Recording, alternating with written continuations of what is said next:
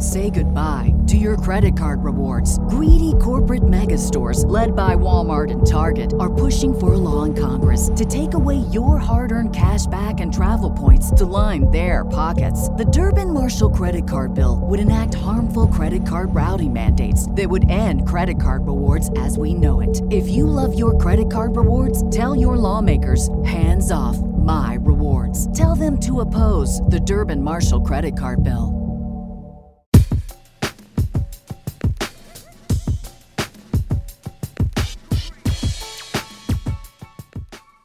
Hello and welcome to the BallBags, a weekly podcast breaking down all the news from the United Rugby Championship, the NFL, the English Premier League, the NBA, and the wide world of sport.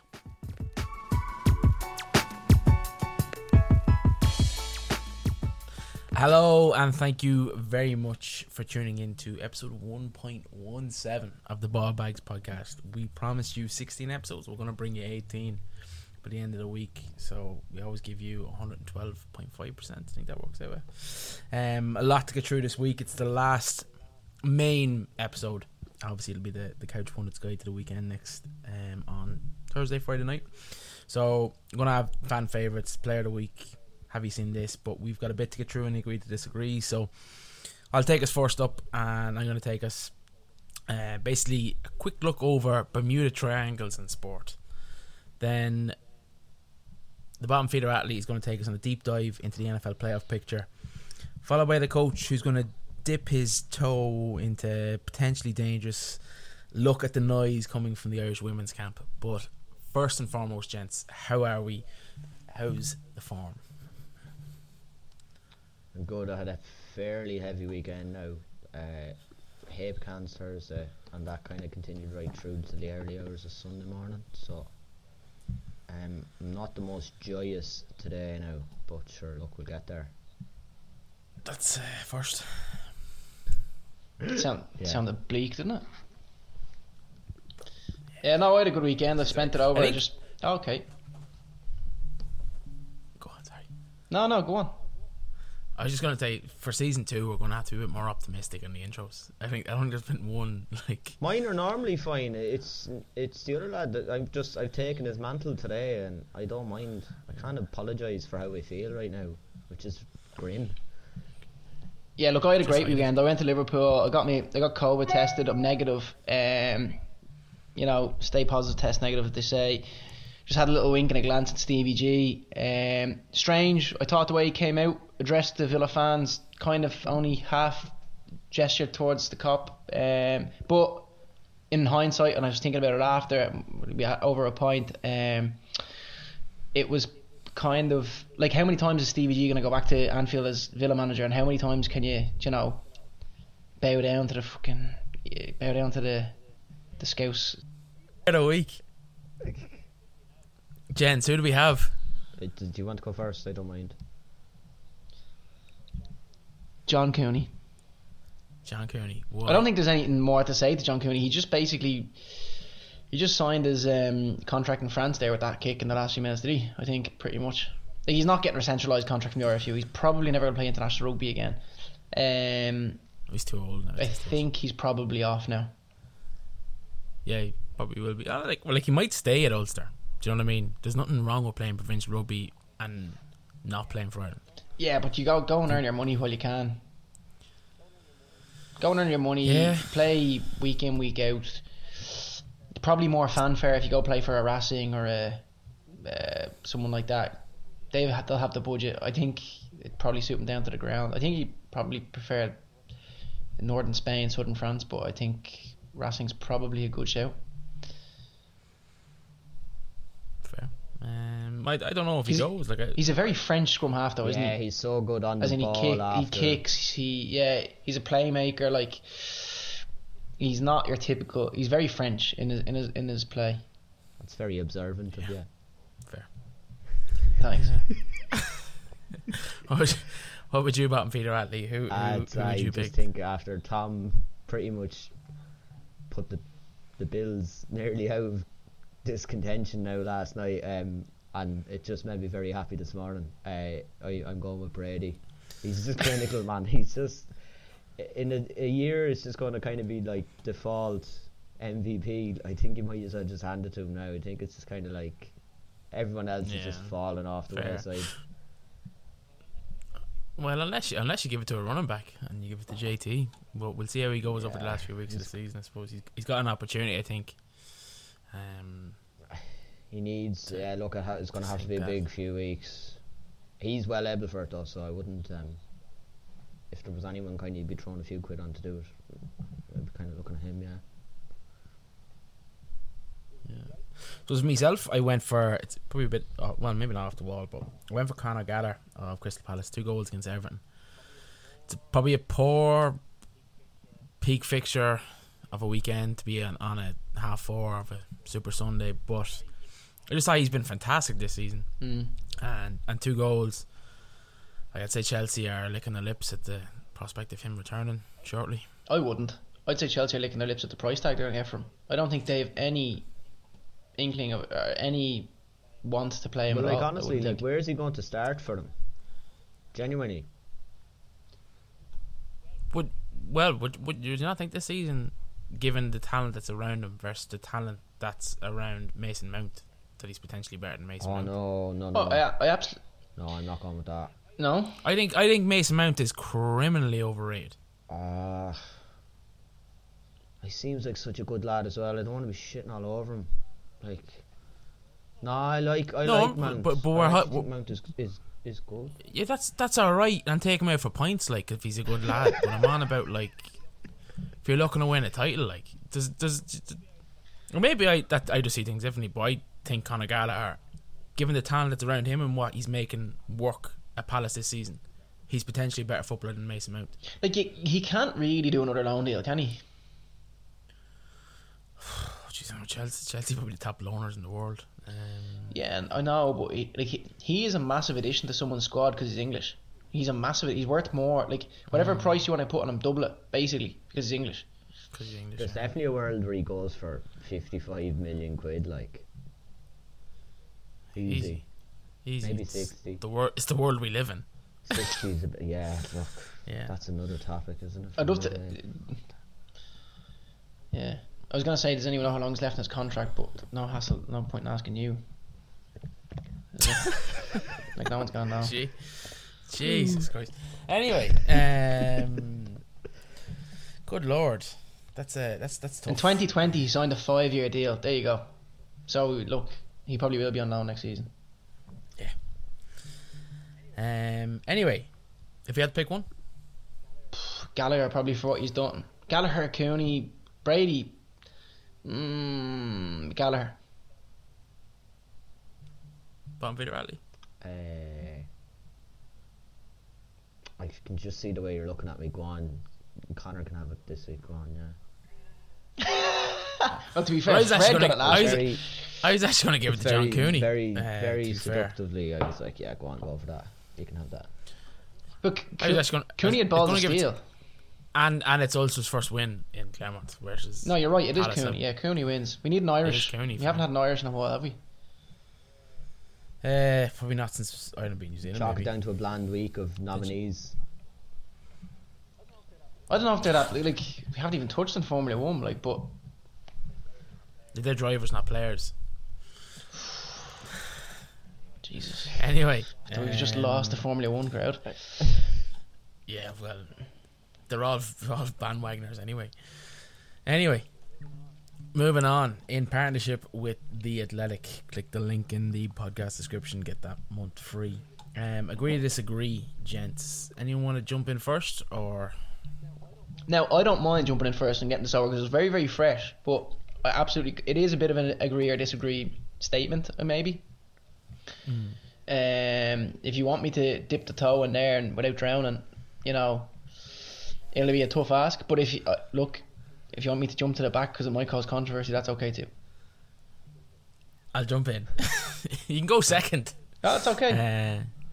I'll jump in just think, because there's new articles flashing up on my phone as we speak. So, I suppose I'm looking at quick look at Bermuda Triangles, gents, in sport. So it's a double-barreled question. So I'll go with the first barrel first. So Zion's struggles in Louisiana.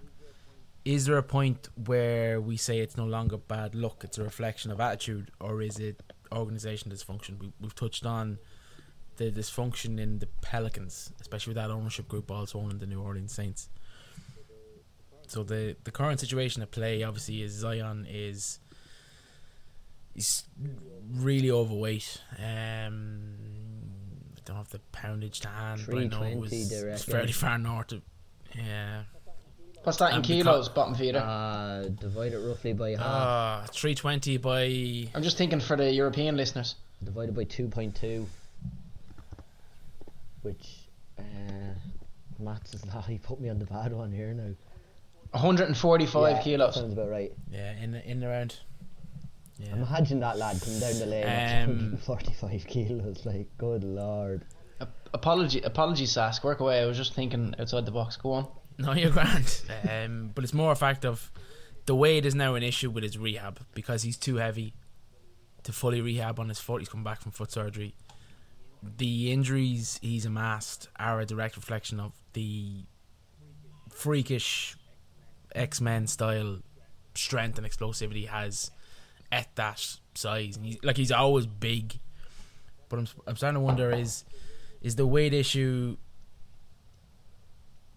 Is it just bad luck? Or the injury issues, is it just bad luck? Is the weight now an attitude issue, or is it a symptom of poor management within the organisation? I think there is a very small window here where it's going to be the point of no return with Zion, especially in New Orleans. Like, look, since the day he blew out the sneaker in the college game, it's always been the hot topic. Zion, you hear the word overweight, or something to do with his weight.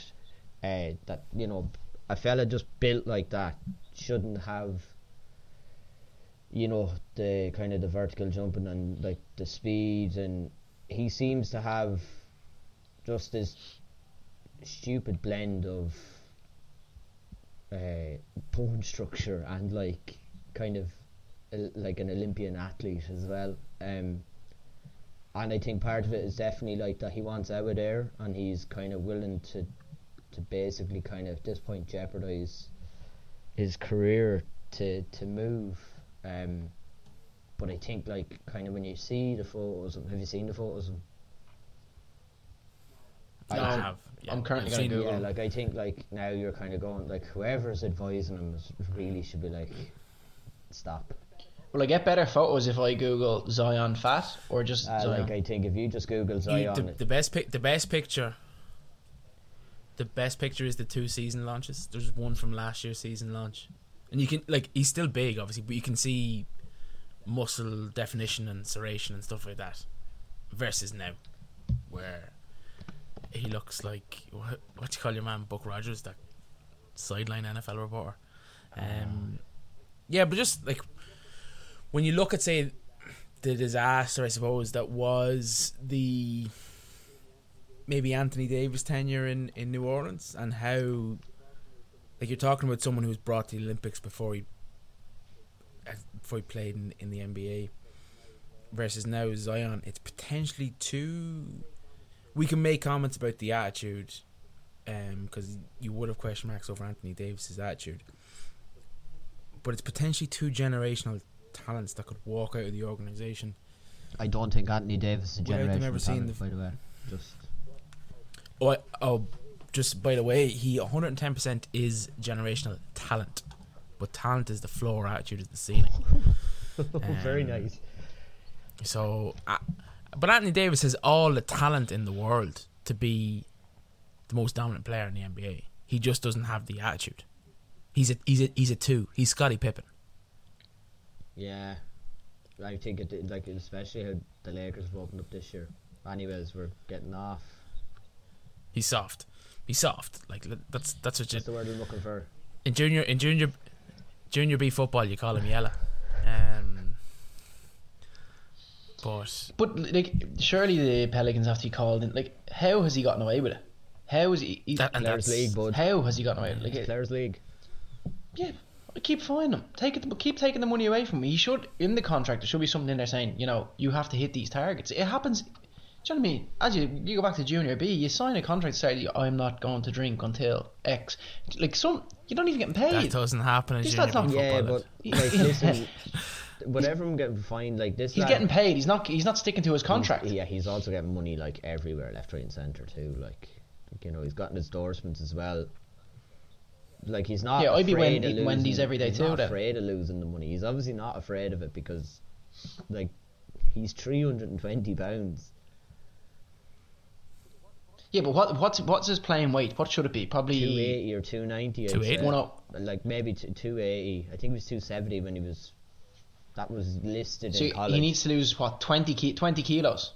He needs to lose a knee. Like to be honest, he needs to lose one bottom feeder person. Like 20 kilos is a lot to turn around.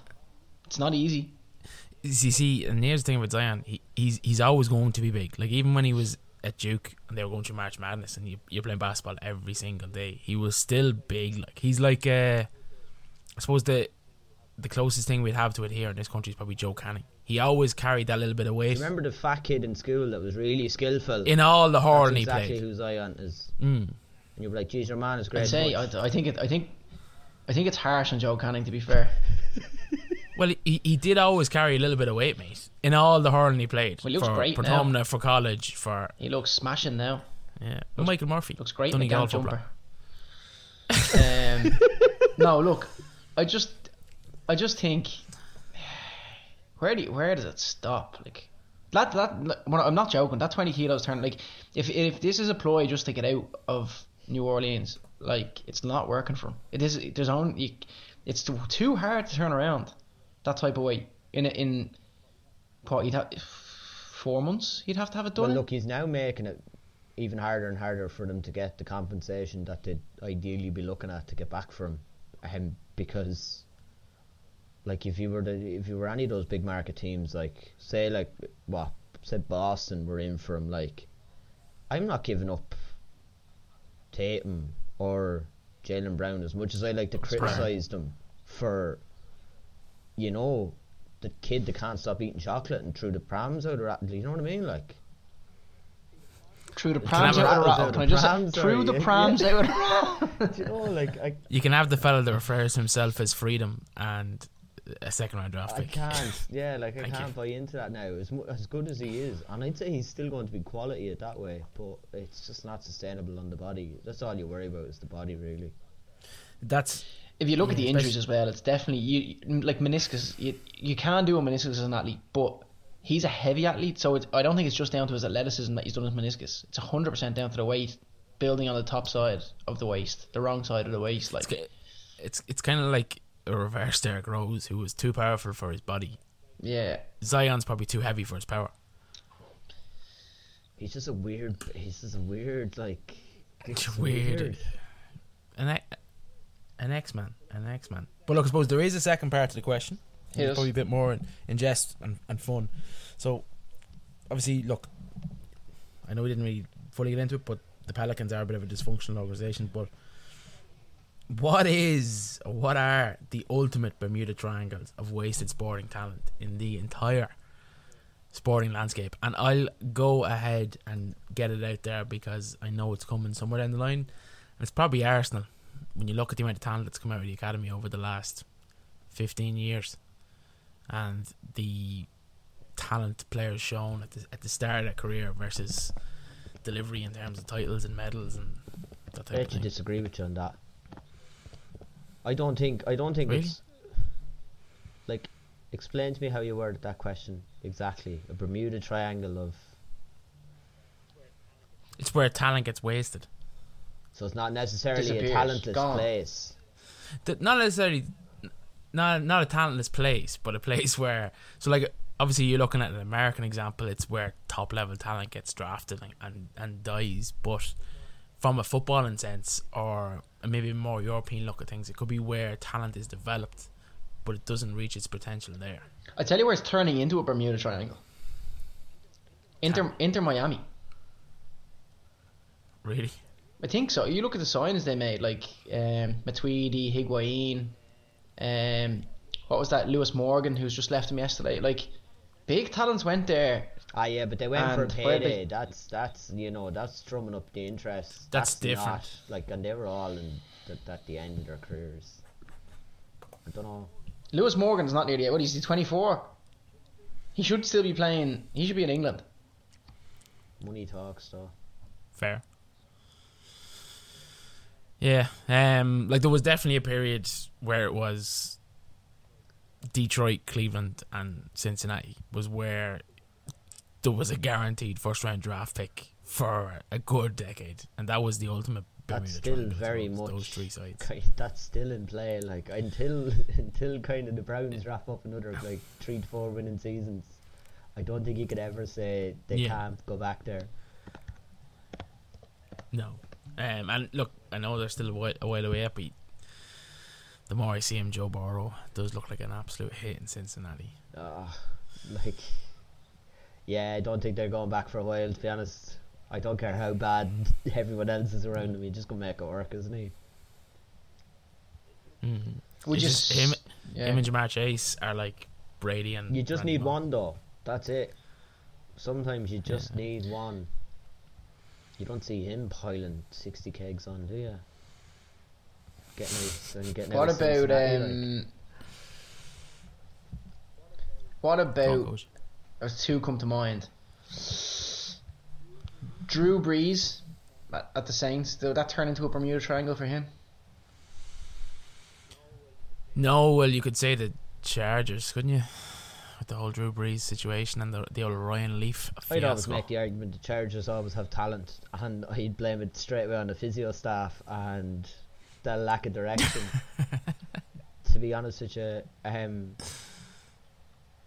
but do you know, when you said Drew Brees there, like, the Saints obviously were decent at stockpiling talent as well, but they obviously had a lot of the remember, like, the bounty gate, the cap issues and stuff that sent them back a few years as well. Like, some of the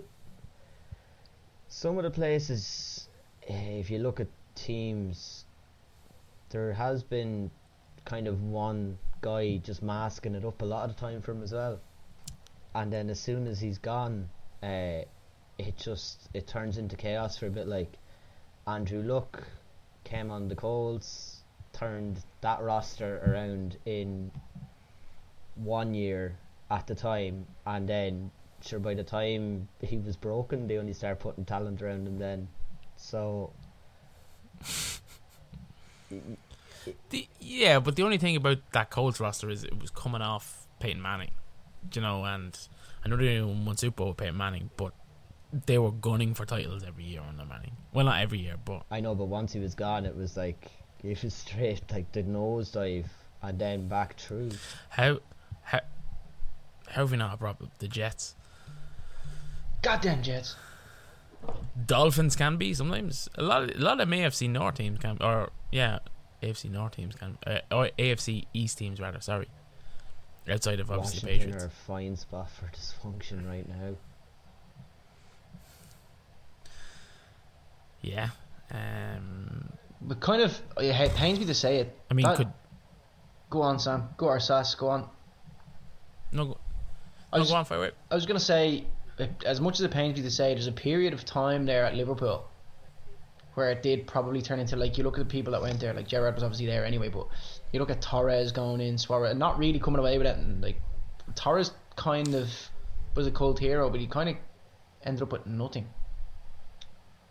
Yeah, he flopped down Chelsea, so is that Liverpool? Well, it's not Liverpool's fault, it's Chelsea's fault, but I always kind of thought that Liverpool had too many, like, Andre Varnins, Vladimir Smeitzers, and they'd get good talent, but they just wouldn't. They'd buy a lot of role players who were terrible. John Joe Shelby I've got it. started It's Spurs. For a while. Yeah, he did. And what? Well, I mean, like, that answers the question, really, doesn't it? Like, midfield anchored down by John Joe Shelby, and there's no issues here, lads. Not one. Like, but I suppose the difference. You laugh at him, but he's. Go on. I was going to say you laugh at that, but he's playing midfield for the most expensive club in the world right now. Yeah. Spurs, a lot of talent went there. And they didn't even win a cup. Like at least Liverpool won the odd cup. Yeah, no, the Spurs is terrible, mate. Don't get me going because I'll just be pure biased. His whole topic is just tank on the whim and just give it out for Spurs. And another thing. Yeah. If you're looking at individuals, John Jones as well. I know he's not a team. Just wasted talent, like. Yeah. But there's loads like you could bring up. But Freddie Sears at West Ham, like there's loads of players like Stephen Ireland. Yeah. Wasted talent if you want to go closer to home. Like there's loads of and for one, like we've done that a few times, so different kind of reasons for wasted talent. Like it could be on luck, it could be off. I can't believe Stephen Ireland still can never get over like Stephen Ireland's story. That's just like me granny's dead. Like can't say that as a high profile individual. But look, we've talked enough. I suppose, about Bermuda Triangles. Who wants to jump on next? Are we going controversy? We're going with the chief of controversy. Let's hit us up. Okay, so breaking news this evening. We're recording tonight on Monday. So a selection, 60 plus present and past players for the Irish senior rugby team, women's rugby team, have written a letter of loss of trust in the RFU as the governing body of the sport in Ireland, and it has been addressed to the government, Sport Ireland, and the Minister for Sport, Jack Chambers, and Minister for and Catherine Martin to step in looking for meaningful change. So the group has asked the ministers to meet with the RFU and nail guarantees to the change, so request oversight of the ongoing reviews, which I always thought was funny anyway, that the reviews weren't released to the public. For anyone that doesn't know or isn't sure of the reviews that going on at the moment or have finished, one is into, I suppose, the abysmal non-qualification for the Women's Rugby World Cup, and the other is a general structural look at grassroots rugby all the way up to high-performance women's rugby at the top. I suppose the ministers have replied to the players to let them know that they've sought a meeting with the RFU this evening to discuss the issues raised, and have also requested Sport Ireland will engage with the players. Now, they say the letter is considered in the utmost seriousness, and that's from a Sport Ireland and a government side of things. However, the RFU have come out to say how deeply disappointed they are, and I suppose how I believe there was a statement of how incorrect and possibly unprofessional they felt that the letter was, given who was involved. I think they probably believe there's a third party involved as well. So it's rocky waters. The players kind of, they reflect in the letter on 2014 when they finished fourth in the world, when they were ranked, fourth in the world, then going to the World Cup, which I think in 2017, which ended in them coming eighth, and crashing out in the pool stages, and then obviously not qualifying for the World Cup 2021, which is obviously we played in 2022 now. And then the sevens teams failure to qualify for the Olympics as well. So there's a lot of actual targets they had set out in the last plan when David Nucifora came in that they had aimed to achieve, which obviously they haven't achieved any of them. On top of this, obviously we had the whole instance with the provincial tournament in Donnybrook where tents were used for changing rooms and all that sort of stuff. No great detail in that, but I suppose it has added to the displeasure and the distrust of the players in the IRFU. I suppose the strange thing, not a strange thing, but what's so powerful about the letter is that if you look at the signatories, like there's players that have just come in the last squad, very, very young players, and there's also players that have just retired after the last squad. So it is quite a large span of players, and I suppose ultimately what they're looking for is transparency, number one, support, number two, I suppose, and just result, like as far as I'm aware, the players are also not getting to review this review, which is, I find, very, very strange. They're not really getting to find the conclusions from it. So they're looking for the right structures, processes, and support, basically from whoever they can get. And then just look, there's big names there: Lynn Cantwell, Seni Nuopo, like it's very powerful. Now the flip side of this is how much can we put on the RFU that blame on them, and how much is possibly the players' shortcomings. That's what I would like to know, and we're not ever going to find that out if we don't see reviews and reports, I feel. What's your thoughts? I know it's obviously fresh in the minds, but has anything jumped off the page at you? There's a lot of things that aren't the RFU's fault, that they're kind of been attacked for and have kind of been used as kind of batons to beat them with. So the key thing is, unfortunately, and look, this is probably the whole importance of the 20x20 program for highlighting women's sports, that unfortunately fell in the worst possible year ever. But so where the RFU gets funding for women's sports is effectively through the Olympic cycle. So there has to be an increased focus on the women's sevens, because the 15s don't go to the Olympics. Yeah, that's kind of a huge source of concern. The Irish women's sevens would be treated as kind of almost professional athletes, whereas the Irish 15 side are amateur athletes. Yeah. And the whole issue with Donnybrook, it was a bad look.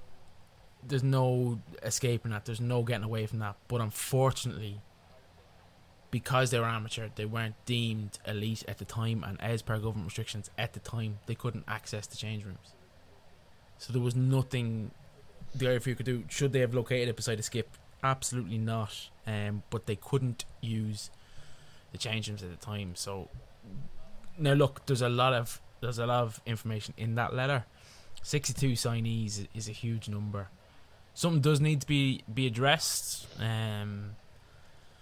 I do kind of tend to sway to the kind of way of thinking that if there's enough people complaining about something, there's probably is an issue with it. It mightn't be as bad as they're saying, because they could be. I think the phrase used in the letter was multiple cycles of substandard commitment from the union, which is it's an egregious kind of accusation to throw out at anyone, because that's effectively like saying decades of neglect.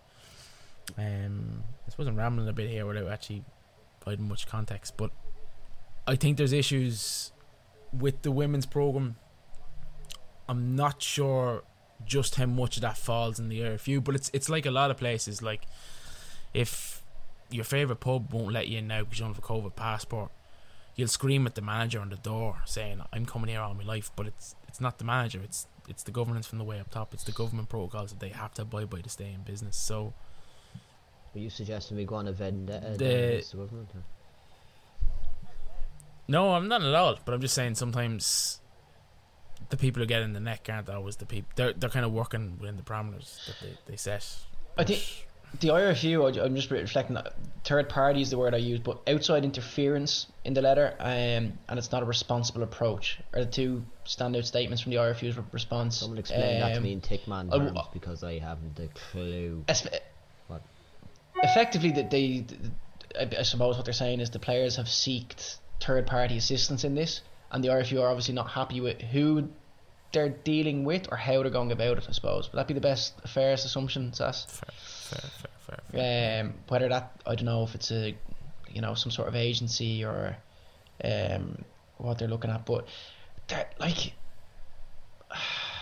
it's a tough one. Like from the outside looking in, I would have said that out of all the women's sports going on now in the country, obviously we had seen the hockey players do really, really well. I would have said prior to COVID, maybe 2018, 2019, I thought we were doing really well with the rugby. I thought the last little while it had been generating crowds, television, all that sort of stuff. We had our successful Six Nations. But I just don't know what went so wrong. Yeah, it's hard to know. But like, obviously, we're not the players involved, and yeah, look, I do tend to subscribe to the knowledge, the fact that if someone's complaining, there probably is an issue. It may not be as big as they're saying, but you know yourself, when you're in a situation that's not good, you get frustrated, and everything is an issue then. Yeah. Do you know what I mean? Whereas there probably is some issues, and COVID obviously hasn't helped. The fact that it wasn't classed as an elite level sport was a real kicker. the international was, but the provincial level wasn't, and that's the issue in Donnybrook. It was international players playing for the provincial sides, but it wasn't deemed as elite. Look, I'm sure it will be resolved. I'm sure we'll probably get to a stage where we will probably have a better women's program as a result of it. To be slightly optimistic. That's what I just don't. I know, like, I thought we would have had one of the better ones. I thought maybe some of the players maybe coming to an end of a cycle. Obviously, we've seen the introduction of pretty young players. Some of the players, I think we were probably missing maybe 5 to 10 years worth of players in there, if that makes sense. Like, there's a biggish gap between the influential players. But this is going to make them take a massive step back, I would have thought.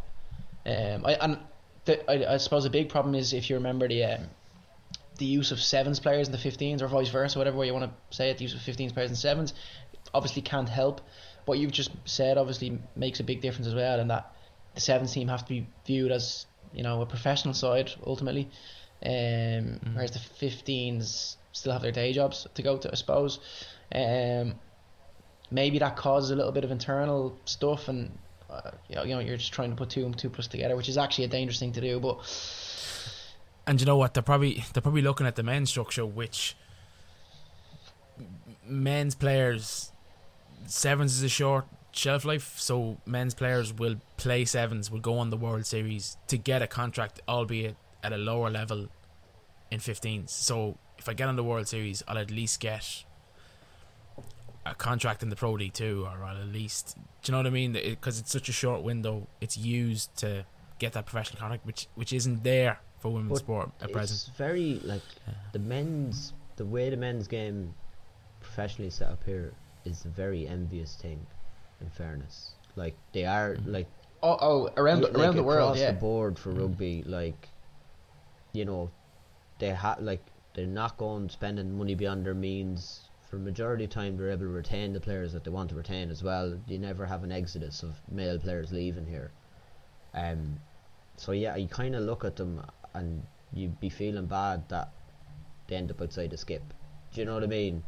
And I think that's something a lot of people that watch rugby and look at rugby will see, that like the men's game has so much here that they can't even get just a little, you know, just a reasonable little bit of what they deem is support.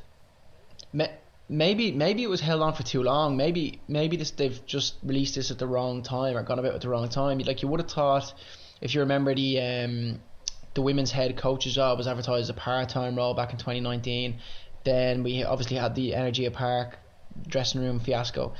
Maybe it's just led to, like, they probably should have gone with something like this then. That should have been the straw that broke the camel's back. But now it's actually turned out that it's the review or report, whatever you want to call it, which is I find very strange anyway, that's not been released to the players or internally to the stakeholders. But like, whatever about the public. But it seems that, you know, I thought they should be able to review that. If it's not being released, that just doesn't look anyway good. It can't possibly be good if they're not willing to release it. Like, there is no other, like, if they thought now they could just release that and it would be grand, then they would. Also, if they're not releasing it, who does see it? Who are the people that are gonna, you know, help make the changes? Like, who is seeing it so we can go, okay, well, that's a problem, let's fix it. That's another thing you I don't know, would they go and about. chat to them individually now, one by one, like as player reviews and stuff, and discuss what actually went on with them to that degree? I don't know. Like, they can't not do. They have a report and then they're not going to do anything with it. Like, why bother then? Look, I think a lot of that could change. Obviously, Jack Chambers, Minister Martin, they've requested an emergency meeting with the RFU on the back of that letter that was just reported on OTB there about 7 o'clock. So that's the situation at the moment, but by the time this even gets there, by the time we even finish up, the situation could have changed drastically. They've also just got 19 million off the taxpayer. Yeah, well, I mean, there's... Yeah. So surely we're justified in looking for a report. One would assume. Lobbying it now, are you? Yeah, I'm lobbying it. Get the petition out, Sass. It's on our socials. Yeah. We'd be lucky if we got 6.2 signatures on that. Million. Anyway, I suppose to round that off, I hope it's the spark that lights the fire to get the women's program to where it needs to be, and on a whole, just women's sport in general in this country and wider. I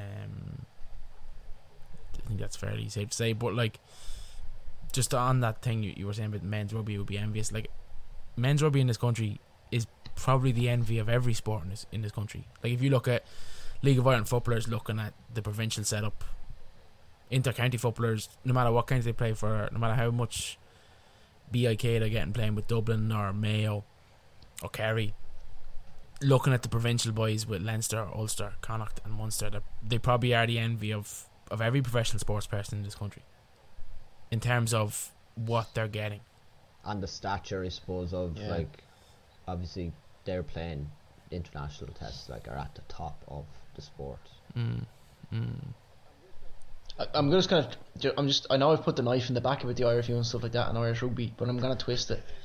Just before we move on, Joe Schmidt today obviously reports that he's joining the All Blacks backroom team as a selector, which is just twisting that knife a little bit more. So his first game, I believe, will be against Ireland. And is that next summer? So, yeah. Well, a lot could change too as well. I think it's calls for heads and stuff. As things are after that November internationals, especially like whatever about us, the kind of we were earmarked as kind of a key test, believe it or not. But the performance against the French was particularly difficult to accept as a Kiwi, mate. Just think it wasn't good enough, mate. French are a different level though. They play phenomenal. champagne rugby. That Champagne kid from rugby. DuPont on the weekend. But look, for the scoring corner, that man is a different level. Say goodbye to your credit card rewards. Greedy corporate mega stores, led by Walmart and Target, are pushing for a law in Congress to take away your hard-earned cash back and travel points to line their pockets. The Durbin-Marshall credit card bill would enact harmful credit card routing mandates that would end credit card rewards as we know it. If you love your credit card rewards, tell your lawmakers, hands off my rewards. Tell them to oppose the Durbin-Marshall credit card bill. But look, we've rambled on. We've done Bermuda Triangles. We've done women's sport. Next up, it's a deep dive into the NFL playoff picture with... Just before I start here, this is our second last episode?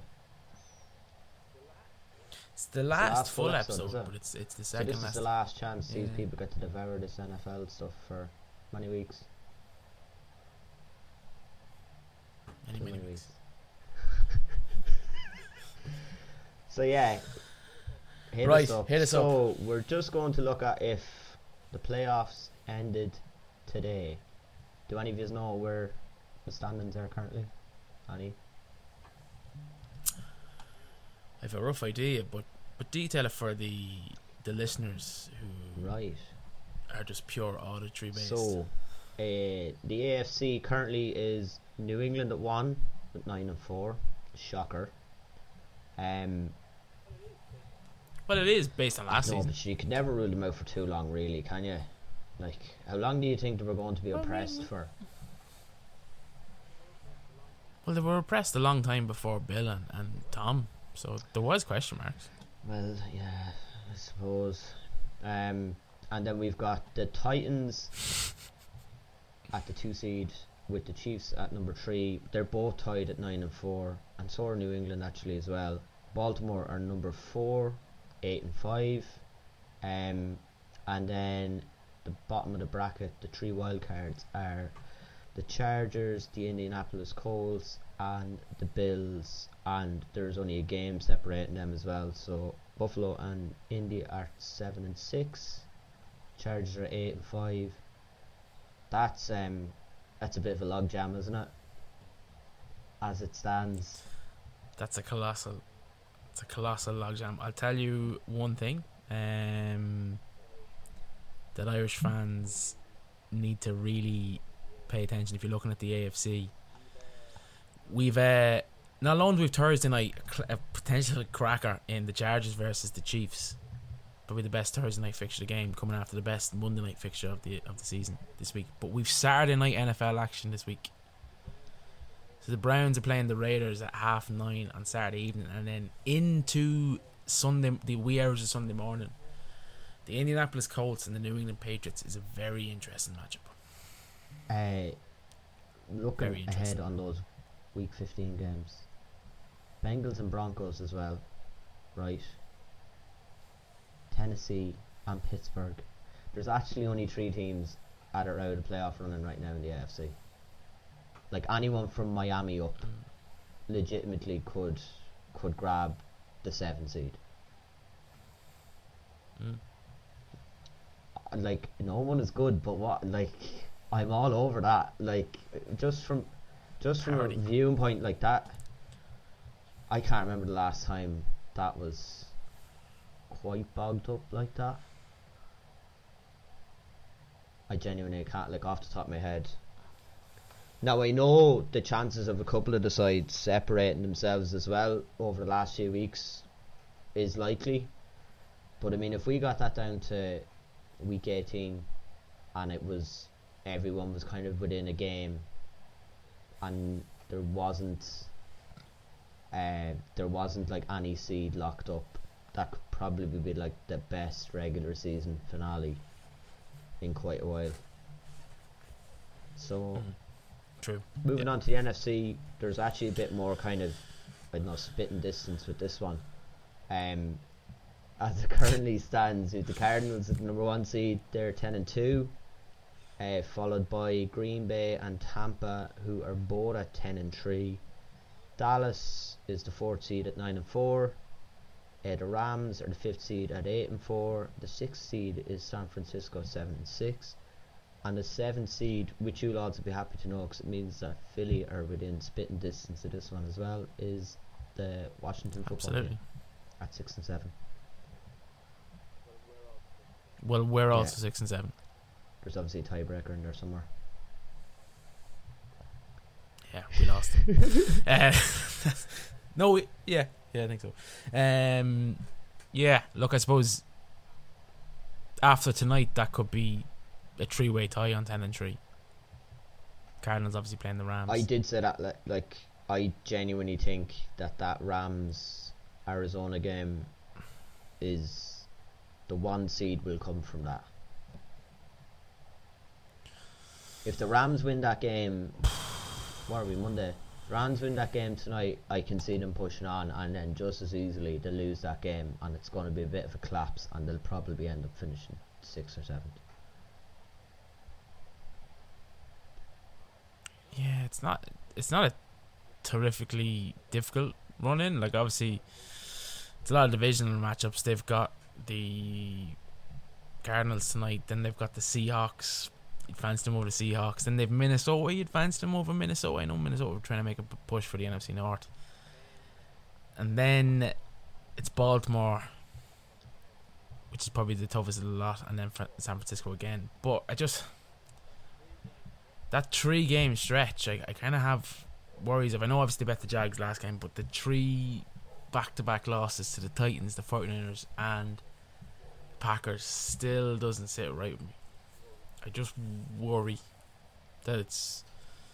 I don't think, like, even just looking at the teams sitting at 6 and 7 in the NFC, like Philly are there, Minnesota are there, New Orleans are there, and so is Atlanta. I can't see anyone like if they're all within a game of each other, I would just kind of think the best team with the best quarterback out of the bunch will probably get it, and I lean towards Minnesota in that case.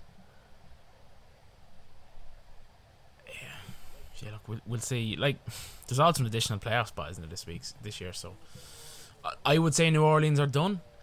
Like, they're a 6 and 7 record, but they're 4 losses in the last 5 games. Do you think Matt Ryan can make one more? They beat the Jets in the weekend. Pop at a playoff seed here. I don't like them either. I genuinely, I'm kind of like Minnesota. If Minnesota don't get the 7th seed there now, I think Zimmer is definitely going to get the boot. I think they're criminally underachieving, kind of with. They generally have good players and just they can't get it right. They're obviously they're always well structured on defense. They've arguably, I know he's kind of had a few injuries this year, but if Dalvin Cook, they've a top 3 running back in the league. And in Thielen and Justin Jefferson, they've probably got one of the best 1-2 combos in the NFC. Why So 6 and 7? Yeah. Is a you play in a dome.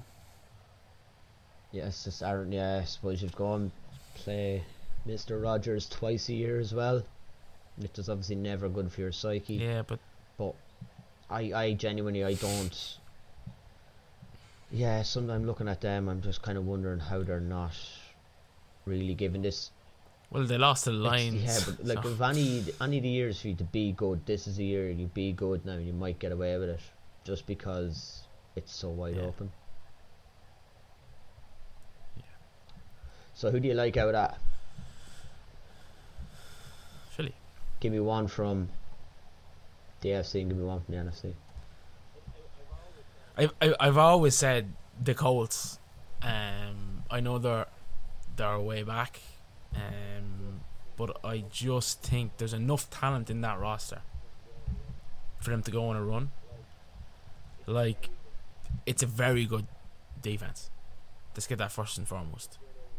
They've a good O-line with a good run game, and then outside of that, you've got good receivers. Like Michael Pittman is probably one of the more criminally underrated wide receivers decent in the league. Like he's a good player. And if Frank Reich can just turn around to Carson Wentz and say, "Look, I know you want to play hero ball, and I know you're a headbanger, but you've got arguably, you have statistically the best running back in the league. Just ride him out, and then they've good tight ends as well. Like they've Jack Doyle, who's good production, man. I can't see a world that they make a run if he is not playing his best. Though I don't think they're going to get away with just riding out Jonathan Taylor. And Carson Wentz gets to kind of sit as in the side cart. I think he'll have shown a few flashes, but like in an actual they get a wild card spot and they have to go all the way through and they have to run the gauntlet. No. But hold on a minute, you're missing one key thing. They're 2 games back from the Tennessee Titans. Tennessee Titans are bet up. They just have to hold off though. Do you think like Indy can feasibly overtake that, make that up? Yeah, like the 4 games left, they've New England and they've Arizona, which looks a tough stretch. But in the last 2 games are Jacksonville and the Raiders, who both would have nothing left to play for, I would feel, at that stage. Raiders are still very much in the hunt as well, though. Yeah, but I think now, having said that, they're also in what we both consider probably the strongest division in football this year as well. So, absolutely. Yeah. Absolutely. What about you, coach? Who do you like? Especially quiet there. I fell asleep there for the last 15 minutes, mate. Sorry. Yeah. No. Just give me 2. Yeah. In general, yeah. For the Super Bowl. Well, the Buccaneers have to do it, don't they? They have to go back. Right, that's one. Who's the other one?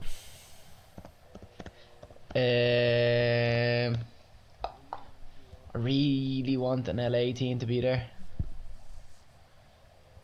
But it's not going to be, is it really? Go on, all LA final in SoFi. Yeah, you could go all LA final. That'd be nuts, actually, wouldn't it? Well, would it really? Like, no one in LA sports the Chargers. Everyone in LA sports the Raiders. It's only a matter of time, though, before they buy into the big gun Herb. Would it be... Well, they didn't buy into the big gun Kawhi, did they? Buccaneers Patriots. Oh. Okay. Oh, yeah, he's looking for the fairy tale one. I'm not looking for fairy tale. I'd like Mac Jones today. I've come around to Mac Jones. To be honest with you, who would I actually like to be there would be probably... I'd probably prefer the Bills to be there, but it's probably a little bit unrealistic because they've lost 2, so... Do you want to know my wild pick for the end of the season, will it? I feel like you're going to be really wild. No, not really at all. I see the Dolphins finishing ahead of the Bills this season. In one of the spots The one game, for the 7th seed. potentially. They're on a 5-game win streak. I was going to say, they're they're just one game back from the Buffalo Bills. How good would Miami look right now if Herbert was playing for them with Brian Flores? Genuinely, I think they did pretty good now. Now the only thing is, Chargers have a phenomenal roster. Yeah, I still think I still think they're a bit away. I genuinely don't think it'll be this year. Like, I got ready to watch that game against the Giants last night, and I was like, chalk it up. That's one that I know I'm going to be upset about in the morning. And they won, and I was like, oh, this is different. Do you know? Yeah, but it's just the Chargers will let you down pretty hard. Has OBJ been getting more minutes? Minutes, probably not more minutes, but more touches definitely. Snaps. We're on snaps. Reps, snaps. Yeah, that one. But I know, but I mean, targets. Like, he's been getting more Yeah, targets. he'll make his. Well, they're hoping he'll make his impact in these business games. Like tonight would be a good start for him if he could really kick off against Arizona. I can't remember who I actually had Vance my Jefferson opening picks at the start of the year. Yeah, you probably didn't listen to it either. So. Well, the Rams definitely. I think I had the Rams because or the Bucks, and it was either Kansas City or Buffalo from the AFC. Yeah, I think I'd actually gone Colts. Believe it or not. Colts, yeah, because that was outrageous at the time. But it seemed a bit far fetched at the time, didn't it? And it seemed more far fetched at different points this season. So I'm gonna stick with the Bucks, and the coach looks like he's in the back of the car. I'm gonna go KC. His mom has just gone, we've got McDonald's at home. Yeah, I'm going with that. That's my end of the year picks. Bucks and the Chiefs. Repeat of last year's. No, I like the coaches, to be fair. I do like the New England Patriots Bucks matchup. I'd love to see Bill and Tom battle it out in a Super Bowl. I think it would. It'd be the storylines that would come out of that would be. Oh, look, it's not going to be Philly this season. I'd love that to happen, right? And I know the quarterbacks aren't at the pitch at the same time, but I'd love Brady to be on the ground looking up and giving it the Sexton over O'Gara pose with Mac Jones just looking down at him. That would be epic. Well, Tom was looking to throw down last night. I don't know if you've seen that. He was looking to throw it into the mixer. He was pushing and shoving against the Buffalo. Did you see that? No. Oh, lad, he's just Tom. Yeah, he was. And then he cracked off a 12-yard run. He's too good, isn't he? There's no way he's let Mac Jones beat him. Yeah. Imagine a rookie beating Tom Brady in the Super Bowl. No, but he might lose to Bill. I don't think he's losing to Bill in the Super Bowl. If you had to pick a man like a head coach in the NFL and you said to him, I need you to go out there and I need you to coach a game, no matter what the situation, you need to win or I lose my family, you'd back it on Bill. And if you want like a summation of that, it's that victory against the Buffalo Bills. He's just looked at the game and he's gone, yeah, he's going to throw 3 times, but we're going to win. But like, it's not going to be it's not going to be pretty, but we're going to win. I don't see Bill being able to beat him in the Super Bowl. Like, just not that team. Like, you want a team that'll catch him on the hop. Like, you want this year's version of Eli Manning riding hot waves of playoff streaks and just nix it on Brady. It just could. Let's see what happens with Mac in the playoffs. We don't know what Mac Jones could be playoff. Imagine Mac, if he just goes through three playoff games and just throws 12 passes. Well, let's be realistic. Sybil less And they win. than 50 passes in the 3 games. Yeah, but Trent Dilfer did it for the Bucks when they won it on the Gruden. That's that's also that wasn't a passing league either. Then Yeah, fair. Look, we've spouted on. The coach is about to. he's done. Is he hardly still here? Is he? He's done. But look, gents, have you seen this for this week? What have we got? Bottom feeder. What did I have for this? Was it something to do with a Champions League draw? Champions League draw. The Champions League draw. Did you hear that the balls were heated? They You did. give over. What? They actually said that they reckon the balls were heated. That's how they knew which ones were. United weren't even put in the round, and they should have been. There was no possible way Atletico could have ended up with United because they weren't in the round. They weren't in the pot. And then they got redrawn with Atletico. Yeah, good enough for them. Can't wait for Suarez to absolutely make a muck of them. Jeez, he's not happy now, is he? No, he's not. Look at Heated balls. That's what they said, is that they reckon the balls are heated. Give me a he's break. He's not happy He's at not all. happy at all. Right, mate. Come on, look. We'll bring you back to the McDonald's. Come on, I gave him a flurry. Right. Close second place was probably the Formula 1 with the last one race to win a championship. Yeah. Look, I'm gonna need someone to explain that to me. How that's a rule and how, because it seemed controversial. And I know nothing about Formula 1. And I was just like, what? This seems. Yeah, a bit. we'll have to get an expert in. Yeah, but look, I suppose to round us out, it's been enjoyable. That's the last main episode. We'll be back on Thursday/Friday with maybe a bigger Couch Pundit's Guide to the Christmas, maybe. And, maybe, I don't know. We'll see how we're feeling. Is there going to be some serious degenerate gambling for Thursday? Like, have you got big bets for Christmas lined up, Coach? I haven't won a single bet. It's 4-time lucky. But look, I suppose to thank you all for listening over the course of season 1. We'll be back in January. There's also another volume of Monsters of the Clubhouse in production. So that'll be in at some stage in January. Subtle plug. But that's all from me. That's all from me. I'm going to bring this out from McDonald's now. That's all for me. Thank you and good night.